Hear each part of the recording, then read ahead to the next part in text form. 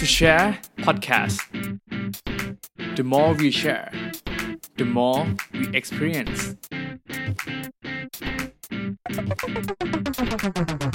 สวัสดีครับพวกเรา To Share Podcast ผมต้นธานนท์อารีพิทักษ์ผมที่สิทธิพลมานะรังสรรค์ครับครับก็กลับมาพบกับพวกเรานะครับ To Share Podcast ใน EP ที่77นะครับครับผมครับ EP นี้นะครับเรากลับมาอยู่กับ Career Series นะครับสัมภาษณ์อาชีพที่น่าสนใจนั่นเองนะครับผมและวันนี้นะครับเราก็อยู่กับ Tech and IT Career กันอีกครั้งหนึ่งนั่นเองนะครับพี่ทีครับซึ่งถ้าเราพูดถึง Tech and IT Career นะครับแน่นอนว่าเกสในวันนี้ของเรานะครับก็ได้รับการสนับสนุนนะครับมาจากบริษัท MFEC อีกเช่นเคยนะครับอาชีพของเกสที่เราเชิญมาพูดคุยในวันนี้นะครับก็คืออาชีพที่มีชื่อว่า Business Analyst นะครับหรือเรียกสั้นๆว่า BA นั่นเองนะครับและเกสของเราก็อยู่กับเราแล้วนะครับขอให้เกสของเราแนะนำตัวได้เลยครับค่ะสวัสดีค่ะนี่นะคะคณินิษฐ์จันแก้วค่ะก็เป็น Business Analyst จากบริษัท MFEC ค่ะครับก็จริงๆอาชีพ BA เนาะก็มี description ได้หลายอย่างเหมือนกันทางนี้ในวันนี้เราจะมาพูดถึงฝั่งที่เป็นฝั่ง IT กันเนาะก็จะเดี๋ยวให้พี่นี่ได้อธิบายให้เราฟังได้มากขึ้นว่าจริงๆอาชีพนี้ทำอะไรบ้างแล้วก็มีความน่าสนใจยังไงบ้างครับก็ให้พี่นี่เริ่มก่อนเลยครับตอนนี้ทำงานตำแหน่งอะไรอยู่ทำมานานเท่าไหร่แล้วบ้างเห็นว่าทำเป็น BA มาเลยเนาะครับค่ะก็ตอนนี้นะคะอยู่ตำแหน่ง Business Analyst นะคะหรือเรียกสั้นๆว่า BA ก็ทำมาประมาณ7ปีแล้วค่ะ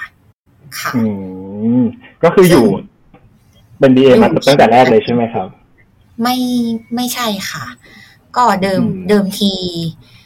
ตั้งแต่เริ่มทำงานแรกๆเนี่ยจะไม่ใช่ BA ก็เป็นสายแบบซัพพอร์ตระบบของบริษัทหนึ่งค่ะก็พอเราดูแลมาได้ประมาณ2ปีเราก็เริ่มรู้สึกเบื่อแบบมันเป็นงานรูทีนที่แบบต้องทำเดิมๆทุกวันไหนระบบปกติไม่มีปัญหาอะไรเราก็อารมณ์เหมือนว่างนะคะก็นั่งก็แบบรู้สึกว่าถ้าเราอยู่อย่างนี้ไปเรื่อยๆวันข้างหน้า5ปี10ปีเราจะเป็นยังไงก็เลยรู้สึกว่าเราอยากมองหางานอื่นที่ไม่ใช่งานรูทีนได้เรียนรู้ได้ทำความเข้าใจระบบหรืออะไรอยู่เรื่อยๆเหมือนได้ฝึกสมองอยู่เรื่อยๆคือณตอนนั้นคิดเลยว่าแบบถ้าเราอยู่แบบนี้เรื่อยๆแล้วสมองเราจะฝ่อไหมเหมือนเราไม่ได้คิดไม่ได้แบบทำอะไรใหม่ๆเลยอะไรประมาณนี้ค่ะแล้วก็ย้ายมาบริษัท MFEC ค่ะย้ายมาบริษัท MFEC ก็ยังตอนมาปีแรกก็ยังคงทำตำแหน่งเดิมที่เป็น Operation Support ก็คือ Support ระบบทีนี้เราก็รู้สึกเหมือนเดิมอีกแล้วเผอิญพี่ๆเขาให้โอกาสมาแบบลองทำ BA ไหมอะไรเงี้ยค่ะแล้วบวกกับเพนพอยต์ตอนนั้นคือเนื่องจากว่าตำแหน่งที่เป็น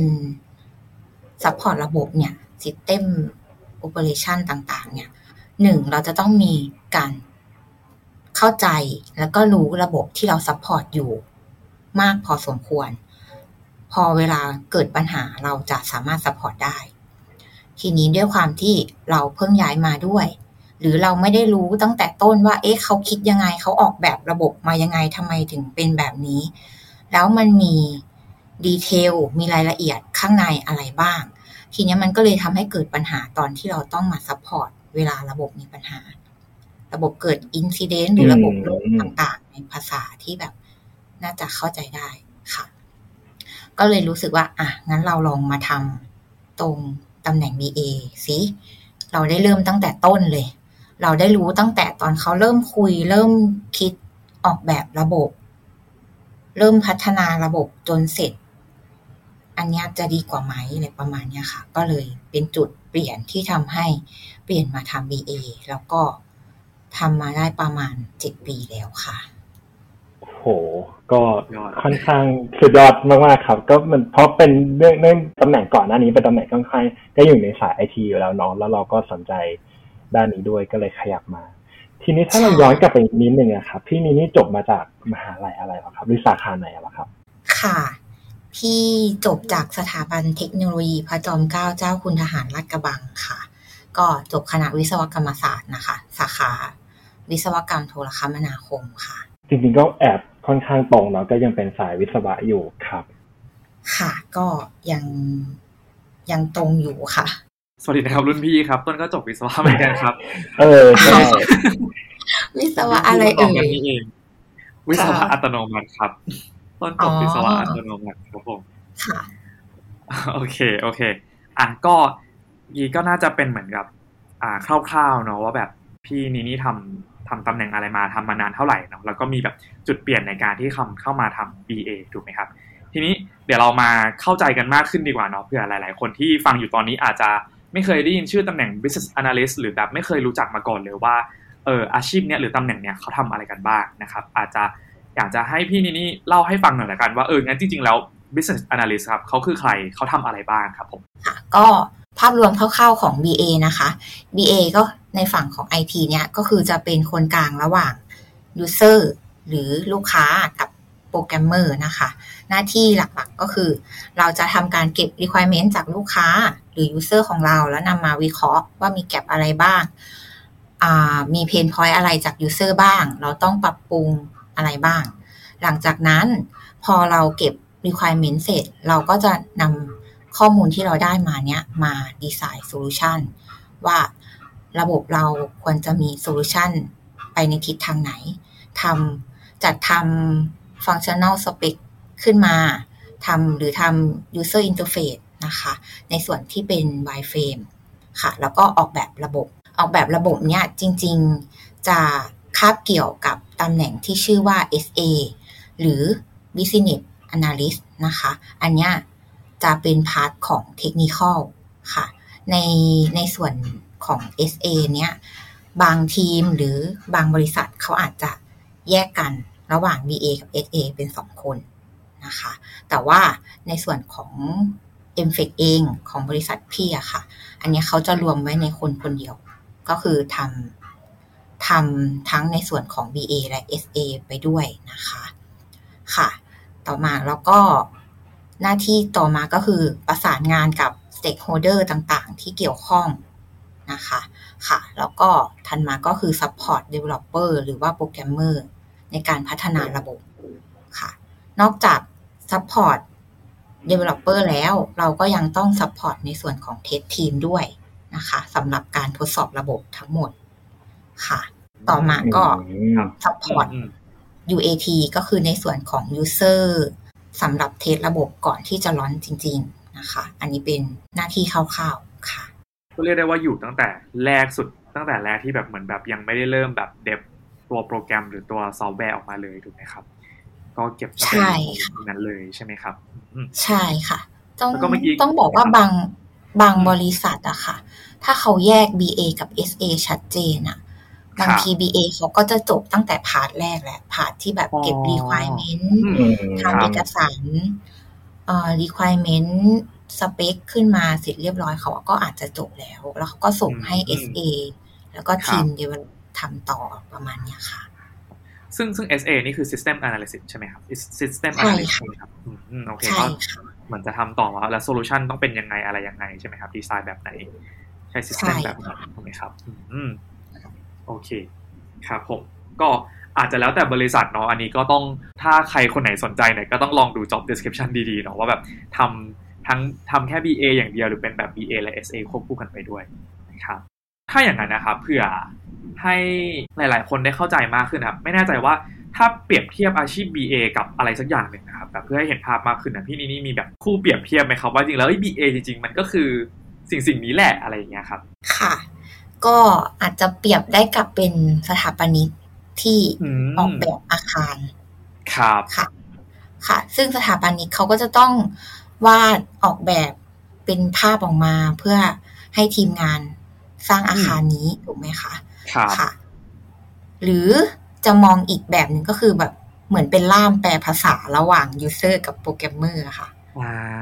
ครับผมค่ะก็คือเนื่องจากว่าในส่วนของยูเซอร์เองเขาก็จะมีความที่ด้วยเจอร์นี่ด้วยภาษาที่เขาใช้มันก็จะไม่ได้อาจจะเข้าใจเทคนิคน้อยหน่อย แต่พอมาโปรแกรมเมอร์ก็จะแบบเทคนิคจ๋าเวลา2คนนี้มาคุยกันบางทีเขาจะคุยกันลำบากเราก็เลยต้องมีคนกลางสื่อสารระหว่างยูเซอร์กับโปรแกรมเมอร์ค่ะเห็นภาพเลยเนาะเห็นภาพตั้งแต่สถาปนิกแล้วก็รู้สึกว่าคนทั่วไปอาจจะได้เห็นภาพได้ชัดขึ้นเลยเนาะว่าโอเคก็คือเหมือนแบบ translate สิ่งที่เจ้าของบ้านอยากได้แหละแล้วก็วาดออกมาเป็นแปลนวาดออกมาเป็นแบบทำขึ้นมาเป็น mock up บ้านสวยๆอะไรเงี้ยเนาะเพื่อที่ทีมงานทีมก่อสร้างทีมอินทีเรียจะได้ทำตามแบบที่เราถอดมาจากลูกค้าได้เนาะหรือว่าอีเวนต์ว่าเป็นเหมือนล่ามแปลภาษาเนี่ยจริงๆต้นว่าก็ชัดเหมือนกันเนาะเพราะบางทีลูกค้าเองความต้องการแบบนี้เนาะแต่ว่าจริงๆเวลาไปคุยกับเดฟมันก็ต้องแบบบอกอีกแบบนึงหรือแบบเป็นคำศัพท์อีกแบบนึงอะไรประมาณนี้ถูกไหมครับ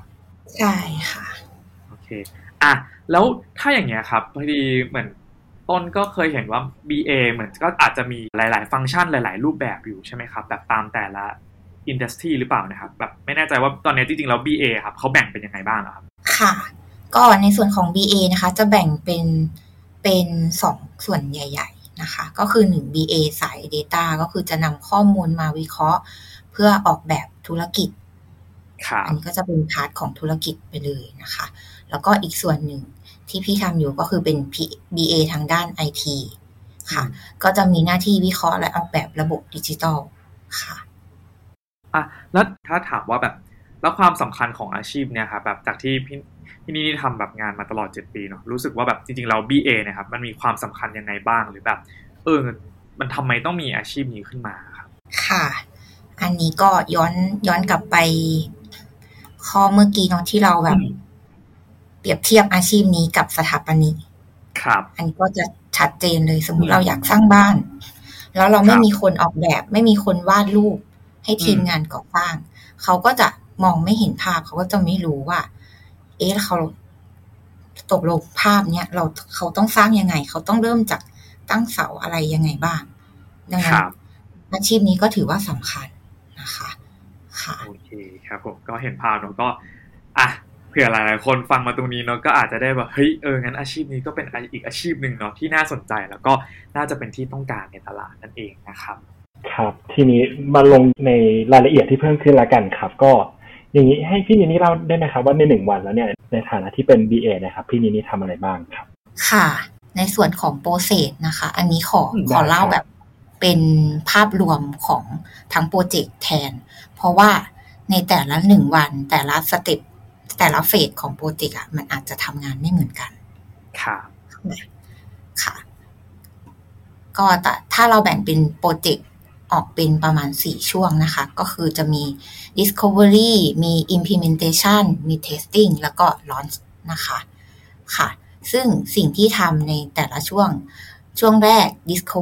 discovery ก็คือ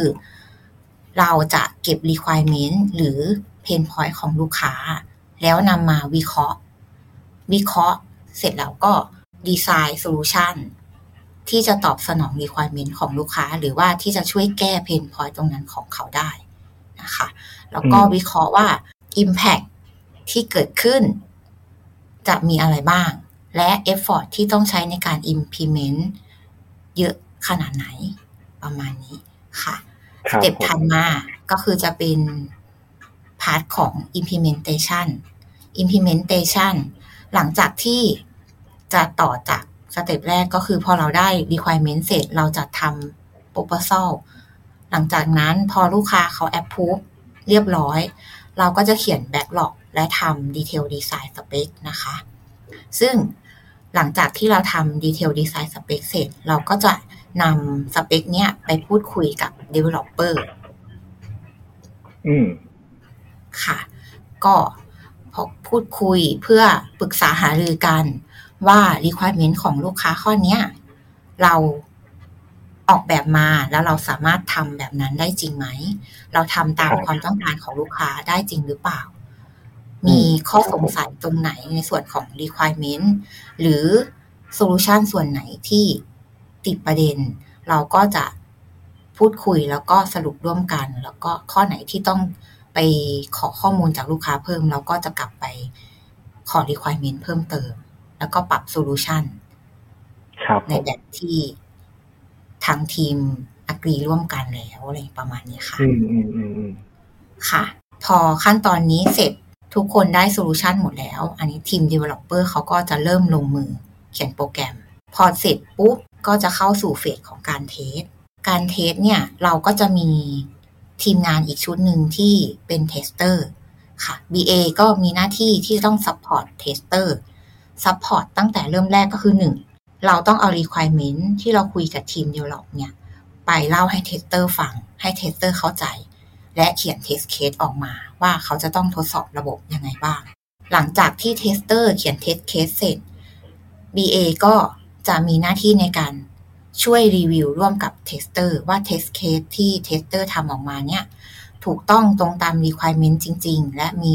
requirement ตรงไหนที่เราอาจจะหลุดไปแล้วต้องไปเก็บ requirement เพิ่มเติมจากลูกค้าเพิ่มอีกหรือไม่นะคะนี่เราก็ support จนจบสเต็ปเทสหลังจากที่เราเทสระบบเสร็จปุ๊บก็จะเข้าสู่เฟสของการลอนระบบการลอนก็คือในช่วงของการรีวิวสเต็ปการ deploy อะค่ะทาง BA เองก็จะต้องร่วม support tester support user แล้วก็ development team นะคะว่าในการ deploy เสร็จปุ๊บหลังจากลอนระบบแล้วเราจะทำการทดสอบระบบยังไงซึ่งเขาเรียกว่า PVT ย่อมาจาก Production Verification Test ก็คือทดสอบระบบหลังจากที่ลอนขึ้นไปแล้วครับผมค่ะทีนี้ก็เป็นทำอยู่ตั้งแต่ get requirement มาจากฝั่ง business user จนอยู่ช่วยคุยกันตลอดจนถึงว่าเอามาเทสแล้วขึ้น on production แล้วเราก็เทสเพื่อเช็คว่าของสามารถนำมาใช้ได้จริงด้วยหรือเปล่าถูกไหมครับถูกค่ะแต่ว่าอยู่ในทุกโปรเซสเนาะเป็นเหมือน facilitator ผู้ที่คอยดูแลแล้วก็คอยประสานงานให้ในแต่ละทีมใช่ไหมครับผมอย่างนี้ใช่ค่ะก็อันในส่วนนี้ค่ะก็จะแล้วแต่แต่ละโปรเจกต์ด้วยบางโปรเจกต์เรารับผิดชอบแค่ส่วนของการ implement อย่างเดียวก็คือร้อนขึ้นไปใช้งานจริงแล้วจบหรือบางโปรเจกต์เราอาจจะต้อง support ต่อหลังจากที่ระบบใช้งานจริงในระหว่างนั้นนะใช่ในระหว่างนั้นcustomer ของลูกค้าจริงๆเลยอะเวลาเขาใช้งานบนระบบจริงเขาเกิดปัญหาหรือระบบมีปัญหาเราก็อาจจะต้องช่วย support ด้วยอีกเช่นกันค่ะก็คือแล้วแต่ละโปรเจกต์เลยเนาะว่าจะถูก assign ให้ทำในส่วนไหนบ้างอะไรอย่างนี้ใช่ไหมครับใช่ค่ะแล้วอย่างนี้แบบต้นถามเพิ่มนิดนึงนะครับว่าแบบในแต่ละเฟสอะไรเงี้ยครับแต่ละขั้นนะคือส่วนใหญ่จะใช้เวลาแบบประมาณเท่าไหร่เนาะครับเพราะเอาจริงๆแค่เฟสของ Discovery ก็รู้สึกว่าน่าจะต้องใช้เวลาแบบเยอะอยู่เหมือนกันถูกไหมครับเพราะต้องดีไซน์ทั้งแบบแบ็คล็อกว่าจะทำอะไรแล้วก็เรื่องของสเปคของตัวแบบฟีเจอร์อีกอะไรเงี้ยครับใช่ค่ะอันนี้ก็ต้องบอกว่าขึ้นอยู่กับความยากง่ายแล้วก็ความใหญ่ของแต่ละโปรเจกต์ด้วยแต่หลักๆแล้วอะค่ะในส่วนของ Discovery เนี่ยก็ประมาณเดือนถึง2เดือนอันนี้ถ้าโปรเจกต์ไม่ใหญ่มากนะคะแต่ถ้าโปรเจกต์ใหญ่มากที่เคยเจอนี้ก็ 4-5 เดือนได้เลยครับผมค่ะ Discovery นี่ว่านานแล้วพอมา implementation นี่ก็จะนานไปครับเพราะบางทีเราอาจจะต้องมีการไปต่อกับระบบของลูกค้าระบบอื่นๆของลูกค้าด้วยถูกไหมครับก็ต้องมีการเทสกันเพิ่มเติมถูกค่ะก็อย่างต่ำก็ประมาณ3เดือนครับผมครับเท่าที่ฟังถือว่าเป็นการทำงานเป็นโปรเจกต์เบสประมาณนึงเลยเนาะก็คือจะทำงานเป็นโปรเจกต์ใหญ่ๆเลยไม่ได้มีการทำเป็นแอดฮอกที่แบบมาแป๊บๆแล้วก็ทำเสร็จเลยเนาะค่ะใช่ค่ะทีนี้แปลว่าเราต้องทำงานร่วมหลายๆทีมเลยเนาะพอจะสรุปให้ฟังคร่าวๆได้ไหมครับทีมที่เราต้องทำงานด้วยมีใครบ้างอีกทีนึงครับค่ะก็1นะคะก็จะมีทีม business user เลยก็คือลูกค้าของเราเองที่เป็นคนให้ requirement ทีมที่2ก็คือเป็น technical team หรือจะเรียกอีกแบบก็คือเป็นทีม development นะคะเป็นพาร์ทของโป รแกรมเมอร์ต่างๆค่ะ ครับ แล้วก็ทีมที่3ก็จะเป็นเทสทีมอย่างบางโปรเจกต์ก็จะมีทีมที่4เพิ่มมาที่เป็นเลกาซี่รอบๆที่เราต้องไปเชื่อมต่ออันนี้ก็จะแล้วแต่ละโปรเจกต์เลยค่ะว่าจะมีต้องไปเชื่อมต่อเยอะไหมอะไรประมาณนี้ค่ะเรียกได้ว่าเหมือนแบบคุยกับทุกคนในทีมถูกไหม จริง ที่อยู่ฝั่ง IT ทั้งหมดเลย ทุกคนในทีมตัวเองและทุกคนนอกทีมด้วยค่ะ โอเคเลยครับผมเคสครับทีนี้ใน1โปรเจกต์แล้วครับส่วนใหญ่จะมี BA ช่วยอยู่แค่คนเดียวหรือมีมากกว่า1คนล่ะครับใน1โปรเจกต์อันนี้ก็ต้องแล้วแต่ความยากง่ายของหรือว่าความใหญ่ของแต่ละโปรเจกต์ด้วยนะคะก็เบื้องต้นก็จะประมาณ2คนในตอนที่เราเริ่ม implement แรกๆครับค่ะที่ใหญ่สุดที่ทำก็5คนค่ะโอ้โหครับก็จะเป็นการแบ่งงานดูแบ่งสปิทงานเป็นแบบว่าฟีเจอร์นี้ใครเป็นคนดูแลกันไปใช่ไหมครับอย่างนั้นใช่ค่ะทีนี้หลังจากที่ฟังงานมาแล้วดูค่อนข้างทำมาหลายอย่างมากแล้วก็ต้องทำงานกับหลายคนด้วยหลายปาร์ตี้ด้วยครับทีนี้ถ้ามาสรุปสกิลเซตที่จำเป็นสำหรับอาชีพนี้ครับพอจะมีสกิลเซตไหนบ้างครับสกิลเซตหลักๆที่ต้องมีเลยนะคะก็คือทักษะการสื่อสารค่ะเนื่องจากว่าเราต้องเป็นคนกลางในการแปลความต้องการของ business user แล้วมาสื่อสารกับ technical team ค่ะดังนั้นทักษะการสื่อสารนี้สำคัญมากเนื่องจากว่าเราต้องแปลเสร็จปุ๊บพอเราแปลตามความเข้าใจตัวเองแล้วเราจะไปสื่อสารให้ technical team เข้าใจได้ยังไงอันนี้สำคัญเลยค่ะค่ะก็คือให้ทุกคนเห็นภาพเดียวกันเห็นภาพตรงกันอันนี้สำคัญมากนะคะค่ะแล้วก็ทักษะต่อมาก็คือด้านการวิเคราะห์และออกแบบระบบเราจะต้องสามารถวิเคราะห์ระบบเบื้องต้นได้ออกแบบได้นะคะทำ use case user story ทำ system workflow หรือว่าในส่วนของ user interface ที่เป็น wireframe หรืออาจจะมีรายงานต่างๆด้วยในกรณีที่ลูกค้าเขาต้องการรายงานนะคะค่ะสกิลถัดมาก็เป็นความรู้ทางด้านโปรแกรมมิ่งอันนี้อาจจะเป็นแค่ส่วนน้อยอย่างเช่น SQL เนี่ยเราจะใช้ในการดึงข้อมูลจาก Database ดังนั้นมันจะต้องใช้คำสั่ง SQL ในการใช้งานในส่วนนี้นะคะหรือความสามารถในการใช้โปรแกรมสำเร็จรูปอื่นๆที่จำเป็นสำหรับการวิเคราะห์และออกแบบระบบส่วนอีกข้อนี้ก็จะเป็นความรู้ทางด้าน Business ที่เกี่ยวข้องกับโปรเจกต์ที่เราทำนะคะอันนี้อาจจะต้องไป learning เอาแล้วแต่โปรเจกต์ที่เราพบเจออันนี้ในส่วนนี้ค่ะจะมีประมาณนี้ค่ะจริงๆค่อนข้างกว้างเหมือนกันเนาะทั้งฝั่ง business ด้วยแล้วก็ฝั่ง technical ที่เป็น coding ด้วยแล้วก็ฝั่งเข้าใจในการเดฟระบบการเดฟของตัวพวกซอฟต์แวร์ด้วยเนาะแล้วก็ยังมีทางด้าน soft skill ที่เป็นเรื่องการสื่อสารเข้ามาอีกครับอย่างไงครับจริงๆตั้งแต่ทักษะที่2หรือสกิลที่2ครับไปพวกเรื่องทักษะการวิเคราะห์หรือออกแบบระบบเนี่ยก็เหมือนดูจะเป็นเหมือนแบบสกิลที่เป็นสำคัญของ BA เนาะอันนี้อยากถามพี่นี่ว่าไอ้สกิลตรงเนี้ยคือได้มาจากตอนไหนเหรอครับแบบคือระหว่างที่เรียนรู้งานทำงานไปเรื่อยๆหรือเปล่าครับหรือว่าจริงๆคือแบบมันอาจจะมีบางส่วนที่ได้เรียนมาตั้งแต่ตอนเรียนมหาวิทยาลัยแล้วครับหรือประมาณไหนแล้วครับไอ้แบบ3สกิลเป็นฮาร์ดน่าจะเป็นฮาร์ดสกิลเอาแบบ3ข้อสุดท้ายของที่พี่นี่เล่าให้ฟังเมื่อกี้ครับก็3ข้อสุดท้ายนี้หลักๆก็จะได้มาจากตอนเรียนมหาวิทยาลัยและครับเอาจริงๆนะคะในความจริงเลยอะเราเรียนรู้จากงานเนี่ยเราได้เยอะกว่าเนื่องจากว่าตอนเราเรียนเราอาจจะได้แบบแพทเทิร์นมาจากได้แบบรูปแบบ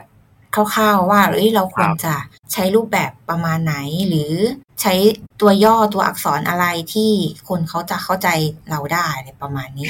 หรืออย่างคำสั่ง SQL อันเนี้ยในตอนเรียนอันเนี้ยเราก็จะได้มาเต็มๆมันก็จะมีคำสั่งตายตัวอยู่ว่าต้องใช้คำสั่งประมาณไหนนะคะแต่ทั้งนี้ทั้งนั้นทุกอย่างที่พูดมาเนี้ยเราสามารถเรียนรู้หน้างานได้คนจะได้ใจชื้นนะแบบเฮ้ยแล้วฉันจะไปเอาแบบทักษะการวิเคราะห์และการออกแบบระบบมาจากไหนเนาะอะไรเงี้ยคือก็เ เป็นกำลังใจให้ทุกคนแล้วกันนะสมมติแบบอาจจะไม่ได้เรียนสายตรงมาอะไรเงี้ยแต่ถ้าสนใจงานด้านเนี้ยก็คิดว่าถ้าได้เข้าไปทำงานแล้วก็สามารถเรียนรู้จากแบบ on the job training หรือ experience ที่ได้จากการทำงานได้อย่างแน่นอนเนาะครับผมได้ค่ะต้องบอกว่าได้ค่อนข้างเยอะด้วยค่ะครับผมค่ะมางั้นน่าจะเข้าสู่เรื่องของ learning curve ได้พอดีเลยเนาะก็มีเกริ่นขึ้นมาแล้วว่าส่วนใหญ่มันก็ได้มาจากการตอนทำงานเนาะอะไรอย่างเงี้ยครับเลยอยากจะลองย้อนกลับไปแบบ day 1ของพี่นี่ครับที่ได้เริ่มมาเป็น BA ครับพอจำได้ไหมว่าแบบช่วงแรกมันแบบ struggle ไหมหรือว่ามันมี learning curve แบบไหนบ้างสูงแค่ไหนอะไรอย่างเงี้ยลองเล่าให้ฟังได้ไหมครับว่าแบบช่วงแรกๆของการทำงานที่เป็น BA เนี่ยเป็นยังไงบ้างครับก็ช่วงแรกเลยนะคะสืบเนื่องจากเดิมทีเป็นคนไม่ค่อยพูดครับอาจจะดูแบบงงว่ามาตำแหน่งนี้ได้ยังไงถูกไหมคะครับคือเดิมทีเป็นคนไม่ค่อยพูดแล้วแบบไม่กล้าพูดหรือทักทายคนอื่นก่อนครับอันนี้สำคัญเลยพอวันแรกๆมาเนี่ยปุ๊บพอเราจะต้องไปคุยกับอันนี้จำได้เลยต้องไปคุยกับโปรแกรมเมอร์คือไปไม่เป็นค่ะไม่รู้จะใช้คำพูดแบบไหนให้เขาเข้าใจเราอันนี้เรื่องแรกที่เป็นเรื่องการสื่อสารปุ๊บ2ก็คือเรื่องการวิเคราะห์และออกแบบระบบอันนี้เดิมทีเราก็ไม่มีสกิลตั้งแต่แรกเราก็พอเราได้โจทย์มาปุ๊บเรามองภาพไม่ออกว่าระบบนี้มันต้องเป็นยังไงนะแล้วเราจะต้องออกแบบไปทางไหนนะอะไรประมาณนี้ค่ะคือจำได้เลยก็ณตอนนั้นก็ใช้วิธีศึกษาจากเอกสารเก่าๆว่าตอนที่เขาออกแบบระบบมาเนี่ยมีการออกแบบยังไงบ้างมีตรงส่วนไหนจุดไหนที่เราต้องดูเป็นพิเศษบ้างอะไรประมาณนี้ค่ะตอนนั้นก็ศึกษาโดยการอ่านเอกสารนะคะอยู่หลายเดือนเลยค่ะแล้วก็เริ่มฝึกพูดฝึกเขียนออกมาบ่อยๆเขียนเสร็จปุ๊บให้พี่ซีเนียร์ช่วยรีวิวให้ว่าพี่คะอันนี้ที่หนูเขียนมาเนี่ยพี่เข้าใจไหมพี่แล้วสิ่งที่พี่เข้าใจเนี่ยตรงกับที่เราต้องการสื่อสารเขาหรือเปล่าสำคัญค่ะและในส่วนของการสื่อสารกับทีมปรับค่อนข้างเยอะเช่นกันค่ะเราก็เรียนรู้ว่าเราต้องใช้คำพูดหรือต้องใช้ประโยคประมาณไหนที่เขาจะเข้าใจเราค่ะถามว่า learning curve สูงไหมก็ถือว่าสูงมากจากเดิมที่บอกว่าเป็นคนไม่ค่อยพูดไม่กล้าทักทายคนอื่นตอนนี้ก็ได้หมดค่ะคือไปเจอทีมงาน ไปเจอทีมงานใหม่ๆเจอลูกค้าใหม่ๆอะไรเงี้ยก็ทักทายจนแบบเหมือนกลายเป็นคนละคนไปเลยค่ะโอเคครับผมและอันนี้ถ้าพอประมาณพอจะจำได้ไหมครับว่าแบบปรับตัวอยู่ประมาณแบบนานไหมครับแบบก่อนที่จะเริ่มรู้สึกว่าหรือใช้เวลาประมาณเท่าไหร่ถึงจะเริ่มรู้สึกว่าโอเคเฮ้ยเริ่มเข้าใจหรือว่าเริ่มดีขึ้นแล้วอะไรอย่างเงี้ยครับก็เป็นปีได้ค่ะโอเคซึ่งจริงๆอันเนี้ยมันก็แล้วแต่คอนเท็กซ์ของแต่ละคนเนาะต้นว่าก็แล้วแต่ว่าแต่ละคนอาจจะแบบนานไม่นานมากน้อยแค่ไหนอะไรเงี้ยแต่ว่าอันเนี้ยก็เพื่อเป็นตัวอย่างเนาะเฮ้ยจริงๆแล้วกว่าที่การเริ่มทำงานในสายงานใหม่ๆเนี่ยมันก็ต้องใช้เวลาในการปรับตัวเหมือนกันเนาะแค่ว่าอย่างที่พี่นี่บอกเลยว่าอย่างจุดนึงที่แบบพยายามกลับไปดูเอกสารเก่าๆหรือคือสุดท้ายคือไม่ยอมแพ้เนาะก็คือพยายามขยันทำให้มันได้อะไรเงี้ยก็สุดท้ายมันก็จะสามารถเนี่ยใช่ไหมครับอย่างที่พี่นี่บอกเลยว่าตอนนี้ก็เรื่องของการคอมมูนิเคชันเนี่ยก็เปลี่ยนไปแบบเหมือนคนละคนไปแล้วเลยเนาะแบบจาก7 ปีที่แล้วจนตอนนี้ถูกไหมครับใช่ค่ะครับทีนี้จากที่ผ่านมาทั้งหมดอะครับคิดว่าช่วงไหนคือช่วงที่ยากที่สุดสำหรับพี่นี่นะครับช่วงที่ยากที่สุดก็น่าจะเป็นช่วงแรกๆ1 ปีแรกที่เล่าไปเมื่อกี้นะคะเราต้องปรับหนักสุดสำหรับตัวพี่เองเนาะพี่ก็คือเรื่องการสื่อสารค่ะอันนี้ต้องปรับแบบเยอะเลยทั้งการพูดทั้งการเขียนเอกสารต่างๆนะคะและการรับฟังก็ด้วยเช่นอย่างเราฟังมาปุ๊บเราต้องคอสเช็คก่อนว่าสิ่งที่เราฟังเนี่ยตรงแล้วเราเข้าใจเนี่ยตรงกับสิ่งที่เขาต้องการจะสื่อสารเราหรือเปล่าอันนี้ก็ด้วยค่ะและสิ่งที่ยากที่สุดคือการปรับ mindset ของตัวเอง การปรับ mindset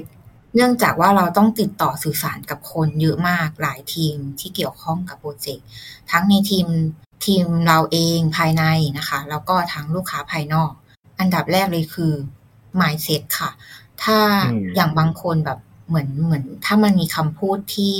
ไปในทางลบหรืออะไรเงี้ยเราจะรู้สึก bias เราจะรู้สึกแบบแอนตี้หรือแบบไม่รับฟังอะไรเงี้ยครับเราก็ต้องปรับว่า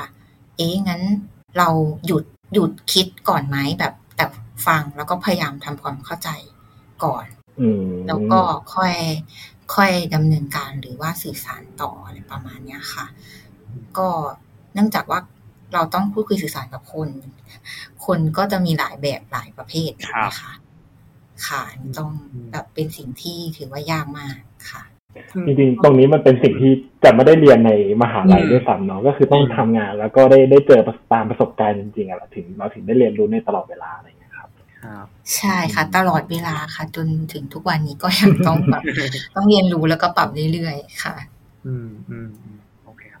ต้องมีมุมหนึ่งที่แบบรู้สึกน่าสนใจในเรื่องของ mindset อะไรอย่างที่พี่นีนี่เล่าไปเมื่อกี้แหละพอรู้สึกว่าคืออันนี้แบบขยายความเพิ่มเติมแล้วกันเนาะเผื่ออาจจะมีบางคนที่ทำอยู่ในลักษณะที่เป็นเนี่ยคอนซัลท์เนาะหรือบางคนที่ทำอยู่ในลักษณะของแบบบริษัทที่เป็นลูกค้าอย่างนี้ทีนึงซึ่งแน่นอนอยู่แล้วอย่างที่พี่นี้บอกเลยมันก็อาจจะมีบางทีที่อาจจะมี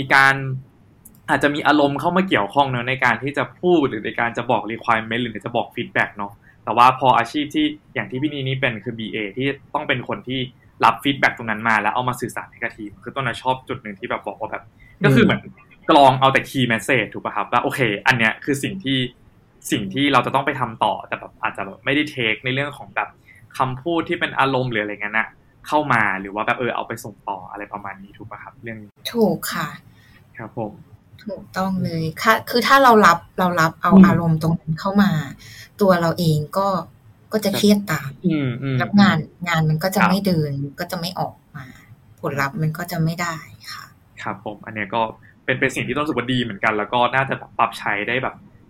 ในทุกๆงานเลยก็ว่าได้เนาะก็คือแบบเราอาจจะลองฟิลเตอร์ออกแล้วก็ดูเฉพาะคีย์เมสเสจจริงๆว่าจริงๆแล้วฟีดแบ็กอันนั้นคืออะไรหรือเขาต้องการให้เราทำอะไรแล้วเราก็ทำในสิ่งนั้นครับผมทีนี้พอจะขอทิปในการพัฒนาตัวเองได้ไหมครับว่าจากที่เราแบบแบบเป็นสายซัพพอร์ต IT ซัพพอร์ตมาตลอดจนแบบมาเป็นถึง BA แล้วก็มีประสบการณ์ได้เติบโตมาได้เรื่อยๆอย่างเงี้ยครับเรามีมุมมองในการพัฒนาตัวเองยังไงบ้างหรือมีทิปในการพัฒนาในด้านการทำงานของเรายังไงบ้างอะไรอย่างเงี้ยครับค่ะก็อันดับแรกก็คือต้องคอยสังเกตแล้วก็รีเช็คตัวเองตลอดนะคะทั้งในด้านของการสื่อสารทั้งในด้านของการวิเคราะห์และออกแบบระบบเราต้องระบบเนี้ยเราอาจจะเคยทำเมื่อนานมาแล้วแต่พอวันนึงเราวนกลับมาเจอโปรเจกต์ที่แบบคล้ายๆกันเราก็ต้องมานั่งดูแลว่าสิ่งที่เราเคยทำไปเนี่ยมันมีตรงไหนที่ต้องปรับแก้ได้อีกไหมสามารถออกแบบตรงไหนให้ดีกว่าเดิมได้หรือเปล่านะคะและในส่วนของการวิเคราะห์ระบบบางจุดเราอาจจะหลุดไปวิเคราะห์แล้วพลาดไปตรงจุดนั้นเราก็ต้องมองว่าส่วนไหนที่เราพลาดแล้วเราสามารถที่จะปรับปรุงตรงนั้นได้ยังไงในสำหรับโปรเจกต์ปัจจุบันหรืออนาคตต่อไปจุดไหนที่เราต้องโฟกัสเป็นพิเศษจุดไหนที่แบบอันนี้ต้องถามตลอดต้องดูตลอดนะอะไรเงี้ยค่ะแล้วก็จะคอยเตือนตัวเองแล้วก็เรียกว่า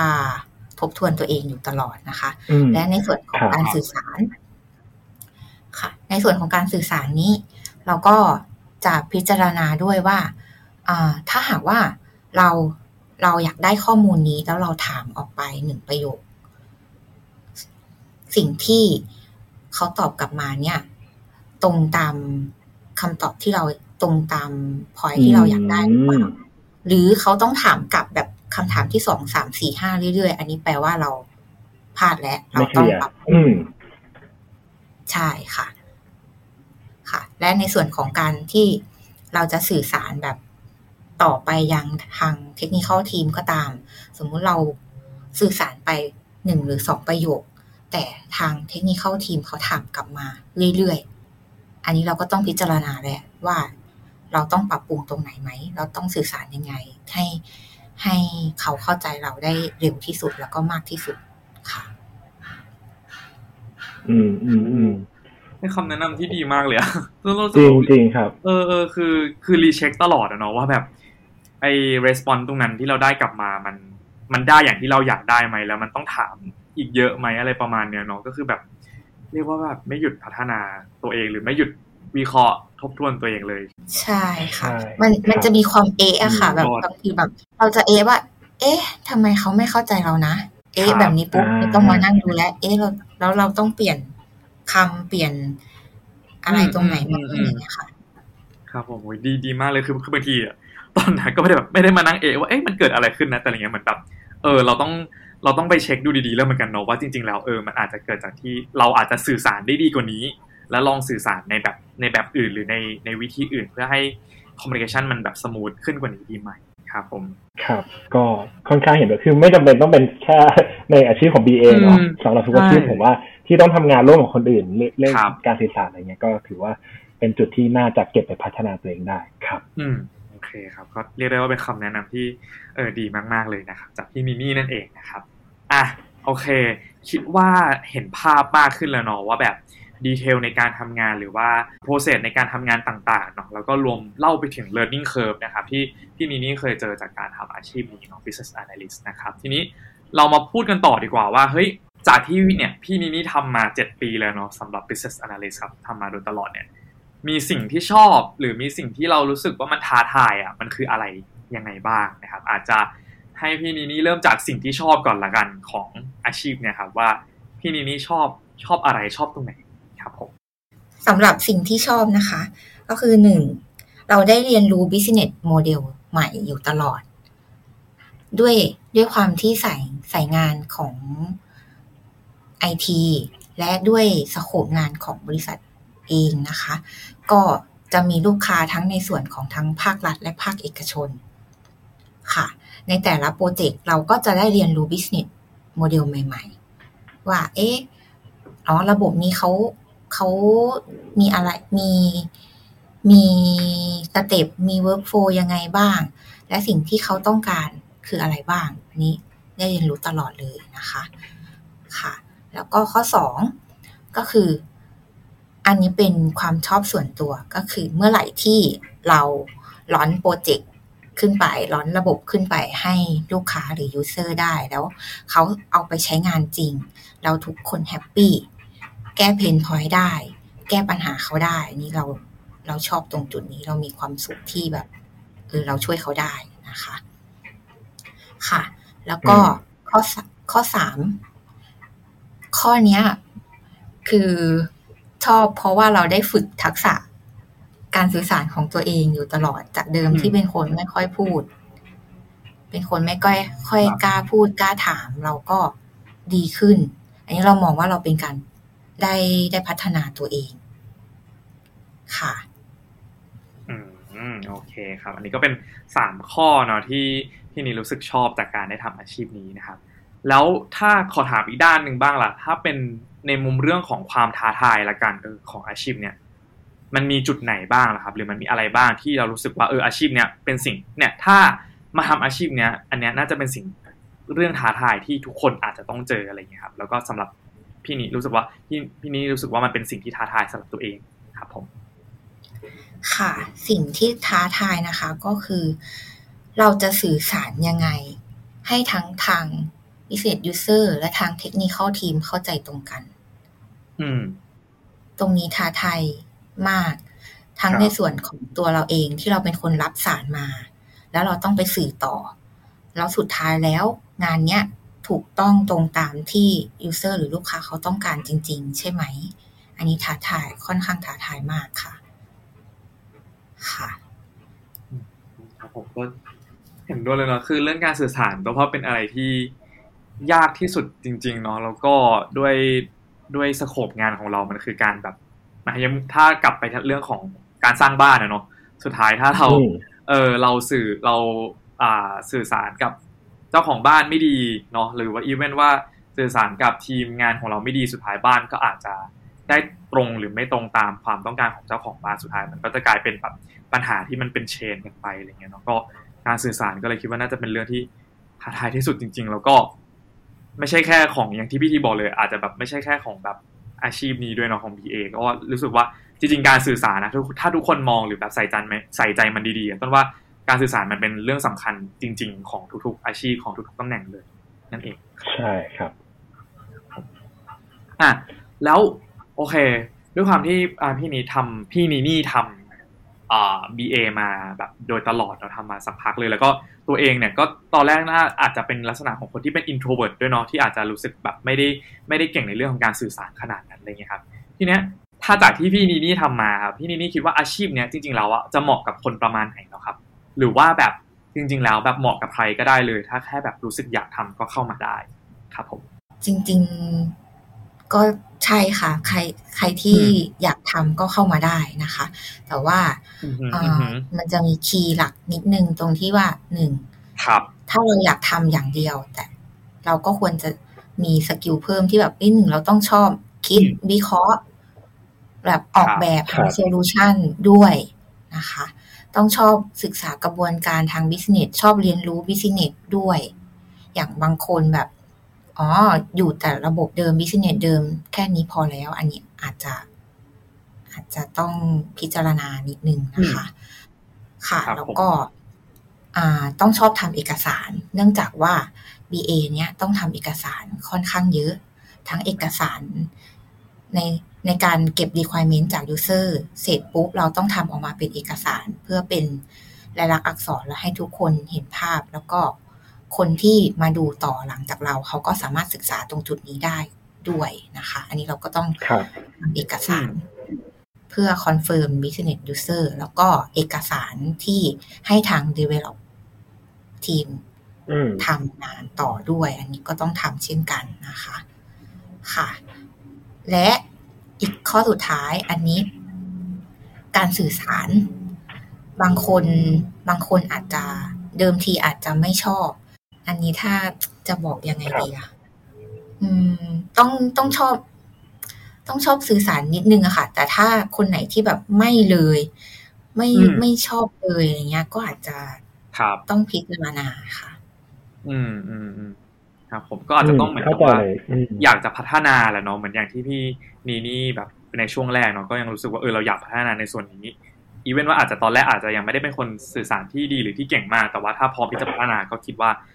น่าจะเป็นอีกองค์ประกอบนึงเนาะที่เหมาะกับการทำอาชีพนี้ครับค่ะครับก็มันเป็นเนเจอร์ของอาชีพเนาะครับทีนี้ถ้ามาพูดถึงตัวแคเรียร์พาธของอาชีพนี้ครับ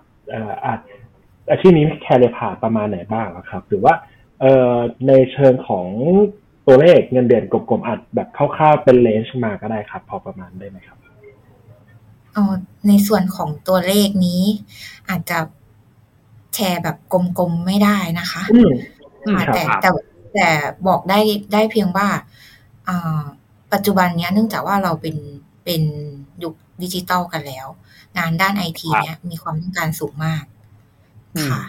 แล้วบุคลากรต่างๆหรืออาชีพ BA เองเนี่ยที่เป็นส่วนหนึ่งของงาน IT เนี่ยก็เป็นที่ต้องการนะคะซึ่งมันก็เลยทำให้เงินเดือนก็ค่อนข้างสูงตามนะคะครับผมครับทีนี้ในส่วนของ career path ล่ะครับอันนี้จำเป็นไหมครับที่สามารถจะต้องจบทำอย่างอื่นมาก่อนถึงค่อยจะมาเป็น BA หรือว่าสามารถเป็น BA แล้วได้เลยแล้วก็ค่อยไปต่อยอดอะไรได้บ้างครับค่ะในส่วนนี้คือไม่จำเป็นที่จะต้องเป็น BA มาแล้วนะคะอย่างทางบริษัทของเราเองนะคะนี่เราให้โอกาสทุกคนค่ะบางคนแบบ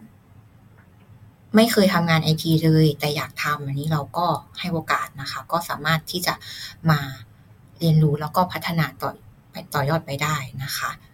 ค่ะโอเคครับแล้วสเต็ปของมันล่ะครับพี่นี่แบบอย่างเช่นแบบ BA คือโตไปก็คือจะแบบไปเป็นแบบ Senior Business Analyst แล้วแบบหรือการโตของสายอาชีพนะครับเป็นยังไงบ้างครับลองเล่าให้ฟังนิดนึงได้ไหมครับค่ะการโตของสายงานนี้นะคะก็อันดับแรกเป็น Business Analyst ก่อนนะคะแล้วก็มาก็เป็น Senior Business Analyst หรือถ้าเราอยากโตหรือเปลี่ยนสาย ที่ใกล้เคียงจากนี้ไปเลยอ่ะก็ขยับไปเป็นโปรเจกต์แมเนเจอร์ก็ได้นะคะครับผมค่ะหรือจะเปลี่ยนไปเป็น business user เลยก็ได้จากเดิมที่เราเป็นคนรับเราขอเป็นคนแบบให้ requirement บ้างอะไรเงี้ยค่ะครับผมเพราะว่าทำงานในหลายจุดแล้วก็เข้าใจระบบการทำงานเนาะว่าแต่ละแม้ว่าทำเป็นเดฟเองเป็นซิสเต็มเองหรือว่าเป็นฝั่งบิสเนสเองหรือว่าในเชิงการ manage โปรเจกต์เองก็ตามทำให้แบบเราอาชีพนี้ค่อนข้าง flexible นิดหนึ่งเนาะในการจะไปทำงานสายอื่นครับค่ะใช่ค่ะครับเห็นภาพเลยครับครับทีนี้แล้วตัวงานของสาย BA เป็นที่ต้องการในต่างประเทศยังเป็นที่ต้องการอยู่ไหมครับคือเราสามารถ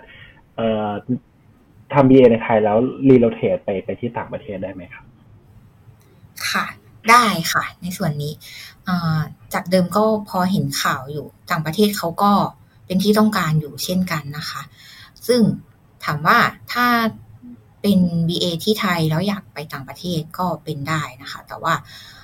อาจจะมีความยากนิดนึงที่เราต้องไปทำความเข้าใจกับ business domain ของประเทศนั้นๆหรือพฤติกรรมของผู้ใช้งานในแต่ละประเทศก็อาจจะแตกต่างกันไปนะคะครับแต่ตัววิธีการทำงานหรือเนื้องานนี้มันน่าจะคล้ายกันเนาะแต่นะเป็นเรื่องของแบบคอนเท็กซ์ที่ต้องเปลี่ยนไปถูกไหมครับค่ะใช่ค่ะโอเคครับผมโอเคทีนี้ในเชิงของแคริเอร์คำถามสุดท้ายนะครับถ้าอยากโตขึ้นในสายงานเนี้ยครับต้องเตรียมตัวยังไงบ้างต้องพัฒนาตัวเองด้านไหนบ้างหรือมีคำแนะนำยังไงบ้างอะไรครับถ้าในมุมของลีดเดอร์หรือว่าแมเนเจอร์เนี่ยสิ่งที่ต้องเสริมก็คือต้องเสริมในส่วนของ management คือ1เราก็จะต้อง manage ทั้งในส่วนของน้องๆ BA ที่อยู่ภายใต้เราเองนะคะแล้วก็ manage ในส่วนของ timeline ของโปรเจกต์ด้วยอันนี้ BA ก็จะต้องช่วยดูตรงจุดนี้ด้วยว่าเราต้องรู้จักเราต้องแพลนplanning เป็นว่าในแต่ละโปรเจกต์เนี่ยเราจะทำสโคปไหนฟังก์ชันไหนในช่วงไหนบ้างนะคะก็ที่ต้องเพิ่มก็คือเป็นสกิลอันนี้ก็เป็นซอฟต์สกิลในส่วนของการสื่อสารหรือต่อรองอย่างบางงานเราอาจจะงานเต็มและแต่ในส่วนของยูเซอร์เองเขาต้องการเพิ่มงานเข้ามาแทรกเข้ามาอะไรอย่างเงี้ยค่ะเราก็อาจจะต้องลองฝึกอันนี้ลองฝึกก่อนนะคะฝึกว่าเราจะต่อรองขอปรับเลื่อนหรือขอมินิทยังไงได้บ้างงานนี้ขอ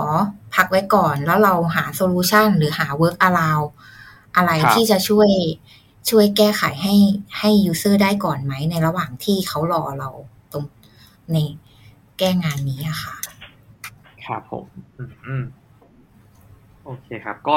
น่าจะเป็นในเรื่องของ soft skill เนาะแบบในเรื่องของอาจจะเป็น management การเรื่องของ negotiation ใช่ไหมครับเรื่องของการแบบต่อรองต่างๆการบริหารทีมการ planning ต่างๆนะครับถ้าอยากจะแบบโตจากแบบจาก junior BA ขึ้นมานะครับคิดว่าน่าจะครบถ้วนเนาะสำหรับอาชีพ business analyst นะครับตั้งแต่ว่าแบบอาชีพนี้คืออะไรนะครับดีเทลในการทำงานเนาะ process ต่างๆเนาะรวมไปถึง learning curve ต่างๆเนาะแล้วก็ skill set ที่สำคัญเนาะอันนี้ก็รู้สึกว่าถ้าใครที่อยากจะไปเป็น BA นะครับหรือว่าตอนนี้เป็น BA อยู่แล้วอยากจะแบบพัฒนาขึ้นอยากจะโตขึ้นเนี่ยก็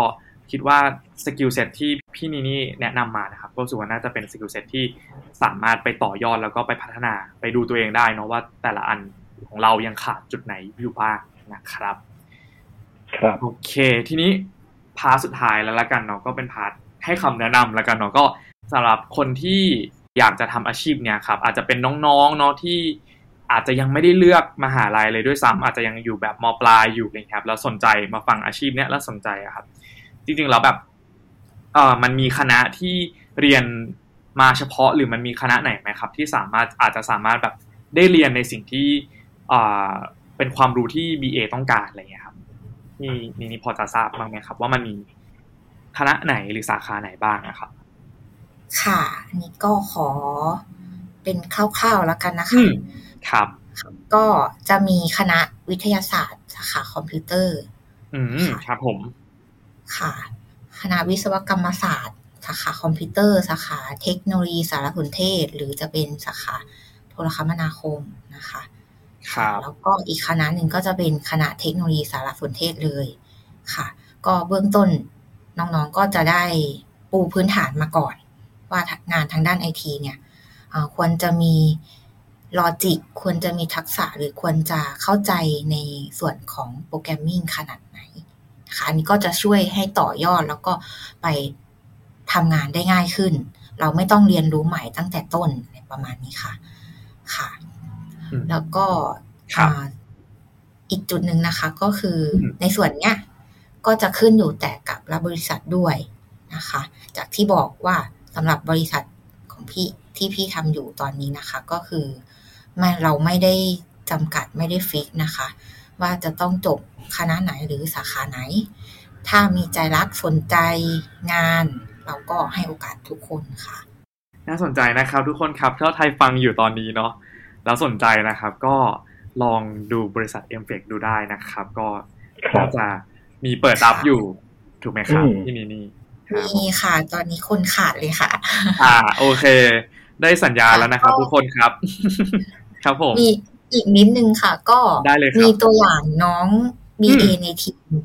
ด้วยที่ไม่ได้จบสายตรงทางด้าน IT มาแล้วเขาทำงานด้านอื่นเลยแล้วแบบแล้วก็ขอเปลี่ยนมาเป็น BA อย่างเงี้ยค่ะก็มีอยู่ค่ะโอเคเลยนะครับก็เป็นบริษัทที่น่าสนใจนะครับแบบเปิดโอกาสให้ทุกคนเนาะได้ทำในสิ่งที่ตัวเองสนใจหรืออยากลองนะครับโอเคสุดท้ายแล้วละกันครับอาจจะอยากให้พี่นีนี่ฝากถึงน้องๆละกันหรือแบบอาจจะเป็นเพื่อนร่วมงานในสายเนี้ยครับว่าแบบหรือคนที่เนี่ยกำลังจะสมัครมาแล้วพี่เนี่ยกำลังจะไปเริ่ม BA วันจันทร์หน้าแล้วอะไรเงี้ยครับมีคำแนะนำอะไรให้น้องๆหรือทุกคนบ้างครับผมก็อยากจะฝากว่าไม่ว่าจะงานอาชีพไหนหรือตำแหน่งไหนอะค่ะเราสามารถที่จะเรียนรู้ได้เรื่อยๆถ้าเรามีใจรักเราอยากพัฒนานะคะและในส่วนของงานด้าน IT เองปัจจุบันเนี้ยเราก็เรียกได้ว่าเราเข้าสู่ยุคดิจิทัลแล้วนะคะทั้งภาครัฐภาคเอกชนธุรกิจต่างๆก็ขับเคลื่อนด้วยเทคโนโลยีและระบบอัตโนมัติกันสัดส่วนมากแล้วนะคะดังนั้นงานด้าน IT เนี่ยมีความต้องการสูงค่ะรวมถึงตำแหน่ง Business Analyst หรือ BA ก็ด้วยนะคะก็เป็นที่นิยมค่อนข้างมากค่ะแล้วก็มีแนวโน้มที่จะขยายตัวเพิ่มขึ้นอย่างต่อเนื่องก็ขอเชิญชวนทุกคนเข้ามาร่วมกันนะคะมาพัฒนาทางด้านดิจิทัลทางด้าน IT ไปร่วมกันค่ะดีเลยครับครับผมได้เลยครับผมก็โอเคครับก็วันนี้นะก็น่าจะเป็นประมาณนี้นะครับสำหรับอาชีพที่มีชื่อว่า Business Analyst นะครับหรือ BA นั่นเองนะครับต้องขอบคุณพี่นีนี่มากๆเลยนะครับสำหรับการมาแชร์ประสบการณ์ให้พวกเราฟังในวันนี้นะครับครับขอบคุณมากๆเลยครับผมค่ะขอบคุณค่ะครับแล้วก็แน่นอนนะครับว่าก็ต้องขอบคุณบริษัท MFEC ด้วยนะครับที่ให้โอกาสพวกเรานะครับได้มาพูดคุยกับพี่นีนี่นะครับในอาชีพของ Business Analyst นั่นเองนะครับก็หวังว่าทุกคนจะได้เข้าใจอาชีพนี้มากขึ้นเนาะแล้วก็เห็นภาพมากขึ้นว่าเฮ้ยอาชีพนี้เขาทำงานอะไรยังไงบ้างแล้วก็ถ้าใครที่กำลังลังเลอยู่หรือกำลังเลือกสายงานหรือสายอาชีพอยู่ครับก็จะได้รีเช็คตัวเองเนาะว่าแล้วจริงๆแล้วเราเหมาะกับอาชีพนี้หรือเปล่านั่นเองนะครับครับผมยังไงก็ขอฝากนะครับ Career Series ของ To Share Podcast ไว้ด้วยนะครับครับผมอย่าลืมนะครับก็สามารถติดตามพวกเรานะครับ To Share Podcast นะครับได้ทุกช่องทางเลยนะครับที่ทุกท่านนะครับใช้ฟัง podcast เลยนะครับแล้วพวกเราก็มีทั้งใน Facebook นะครับแล้วก็ใน YouTube ด้วยนะครับก็เสิร์ชได้เลยนะครับ To Share Podcast นะครับทุกช่องทางทุกมีเดียทุก channel เลยนะครับฝากไปกดติดตามนะครับกดไลค์กด Subscribe กันด้วยนะครับถ้าใครชอบ EP นี้นะครับก็ฝากแชร์ต่อด้วยนะครับครับงั้นสำหรับวันนี้นะครับพวกเรา3คนก็คงต้องขอตัวลากันไปเพียงแต่เท่านี้นะครับอย่าลืมนะครับว่า The more we share the more we experience ยิ่งแชร์ยิ่งได้ประสบการณ์สำหรับวันนี้สวัสดีครับสวัสดีครับสวัสดีค่ะ To share podcast the more we share the more we experience